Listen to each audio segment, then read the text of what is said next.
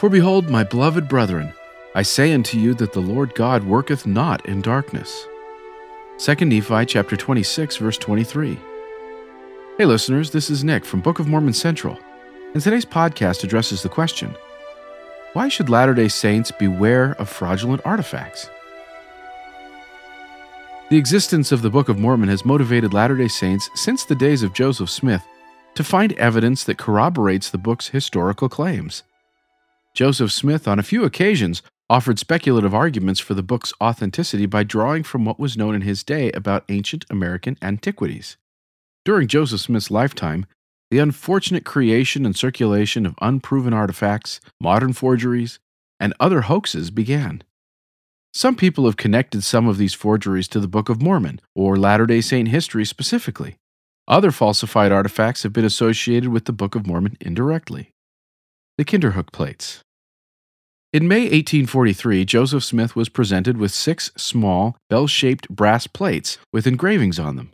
The plates had allegedly been excavated in the town of Kinderhook, Illinois, and were brought to the prophet with hopes that he could translate the engravings. Apostle Parley P. Pratt believed the plates contained the genealogy of one of the ancient Jaredites back to Ham, the son of Noah. A non-Mormon visitor to Nauvoo reported a rumor in the city that the figures or writing on the plates was similar to that in which the Book of Mormon was written, and that by the help of revelation, Joseph Smith would be able to translate them. So a sequel to that holy book may soon be expected. Joseph Smith did offer some preliminary observations about what he thought the plates might contain, but no translation was ever produced. For many years, Latter-day Saints thought the plates were authentic, even though one of the men involved in their discovery admitted they were fraudulent. Many years later, scientific study would demonstrate that the plates were in fact modern forgeries. This has been the position of the Church ever since. The Michigan relics. Another set of forgeries connected with Latter-day Saint history are the so-called Michigan relics. Beginning in 1890, hundreds of objects were made to appear as the remains of a lost civilization. The artifacts were produced, buried, discovered, and marketed by James O. Scotford and Daniel E. Soper. For 3 decades, these artifacts were secretly planted in earthen mounds, publicly removed, and lauded as wonderful discoveries. Many of these artifacts included clear depictions of biblical events such as the creation, the flood, Abraham's near sacrifice of Isaac, and the life of Christ. Because the Michigan relics allegedly evidence a Near Eastern presence in ancient America, they have drawn interest from the Church of Jesus Christ of Latter-day Saints, as well as the reorganized Church of Jesus Christ of Latter-day Saints. Elder James E. Talmage became interested in the artifacts at one point and was tasked by the First Presidency to investigate their authenticity. Talmage himself saw the clear importance these artifacts would hold for the Book of Mormon if they were genuine, but was careful not to accept them at face value and continued his investigation.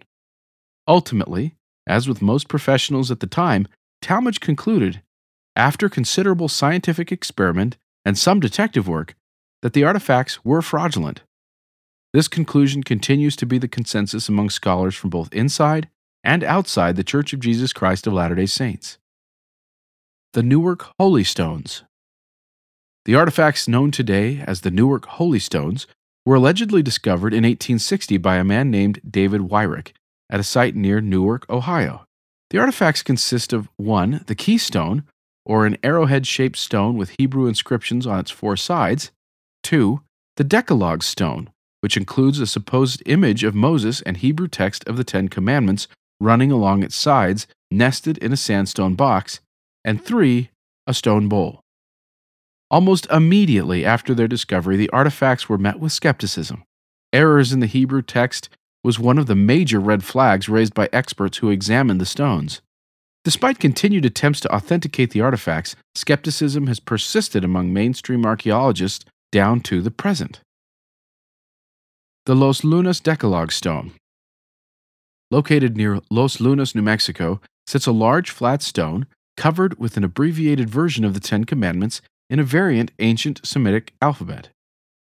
Called the Los Lunas Dialogue Stone, or Commandment Rock, the first recorded encounter with the stone was in 1933 by the archaeologist Frank Hibben, although a plausible but unconfirmed sighting of the stone may have occurred in the 1870s. The debate surrounding the stone is not whether the rock itself is authentic, but the Semitic inscription upon it. While the inscription is carved in an ancient form of Hebrew, the identification of the carver remains a mystery. The archaeologist and linguist Cyrus Gordon accepted the authenticity of the inscription and argued that it was Old Phoenician Hebrew, and perhaps functioned as a sort of mezuzah, or an ornamental case inscribed with passages from the Torah and used by Jews to mark entrances of homes and synagogues. This theory, however, has not gained widespread acceptance. Most scholars, including Latter-day Saint scholars, regard the inscription as fraudulent, or at the very least of disputed authenticity. As with the Newark Holy Stones, problems with the language and preservation of the inscription have been raised. Skeptics also point out the lack of clear archaeological attestation of a Hebrew culture in the surrounding area. Curiously, some have suggested, without any concrete evidence, that the inscription was fabricated by members of the Church of Jesus Christ of Latter-day Saints living in the area. The Bat Creek Stone. Discovered in 1889 during a Smithsonian-led excavation of Native American sites near Bat Creek in Loudoun County, Tennessee, the artifact known today as the Bat Creek Stone is a relatively flat, thin piece of ferruginous siltstone, approximately 11.4 centimeters long and 5.1 centimeters wide. On the stone is an inscription of about 8 characters written horizontally across the surface. In the publication of his field notes, the director of the excavation, Cyrus Thomas, declared that the inscription on the stone to be beyond question letters of the modern Cherokee alphabet. Excitement over the stone increased when Cyrus Gordon published arguments that the inscription on the stone was ancient Hebrew and read, "For Judea," or "For the Judeans." According to Gordon, the inscription lends credibility to the idea that ancient Jews successfully migrated to the New World. In recent years, the authenticity of the inscription has come under critical scrutiny. John Emmert, Thomas's assistant, who was the one to actually excavate the mound where the stone was discovered, has been charged with the forging of the characters on the stone by using available 19th century sources. Gordon's contention that the characters are authentic ancient Hebrew has likewise been challenged. While some have continued to defend the authenticity of the inscription, the Smithsonian itself now regards it as fraudulent. The motives behind why people might forge artifacts vary.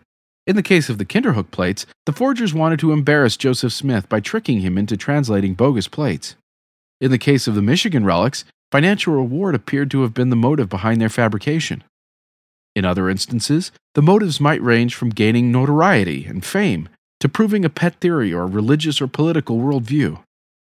Whatever the case may be, frauds, hoaxes, and dubious artifacts should be rejected by Book of Mormon students and defenders. It does the Book of Mormon no favors to use fraudulent or questionable evidence on its behalf and can very easily backfire by creating deeper mistrust and suspicion on the part of those who may have sincere doubts or questions about the book's authenticity. The overly zealous use of fraudulent evidence in defending the Book of Mormon is likewise deplorable because it cheapens and delegitimizes the excellent, real scholarship which has been produced on the book. At a devotional for Church Education System religious educators, Elder M. Russell Ballard offered a word of caution when he instructed those who teach in the church not to pass along faith-promoting or unsubstantiated rumors or outdated understandings and explanations of our doctrines and practices from the past. He further urged church members to consult the works of recognized, thoughtful, and faithful LDS scholars to ensure you do not teach things that are untrue, out of date, or odd and quirky. This is wise counsel, which every Latter-day Saint should heed when being presented with questionable or unprovenanced artifacts, especially so when such artifacts seem too good to be true, or when they are presented by individuals who have ideological or financial motives. The prophet Joseph Smith declared that the Latter-day Saints believe in being honest. Knowingly using frauds and hoaxes as evidence for the Book of Mormon is not only poor scholarship, but it is ultimately dishonest. This is different from scholars debating the significance or meaning of real artifacts and historical sources. Academic disagreement and dispute over contentious issues of history and archaeology is commonplace and part of the process of scholarship. Latter-day Saints should naturally be part of the scholarly conversation surrounding the historicity of the Book of Mormon. They should emphatically not, however, accept or promote the use of frauds, forgeries, or dubious artifacts, even if such items seem to support the Book of Mormon's historical claims. Thank you for listening. To find out more, please visit bookofmormoncentral.org and then click on Know Why.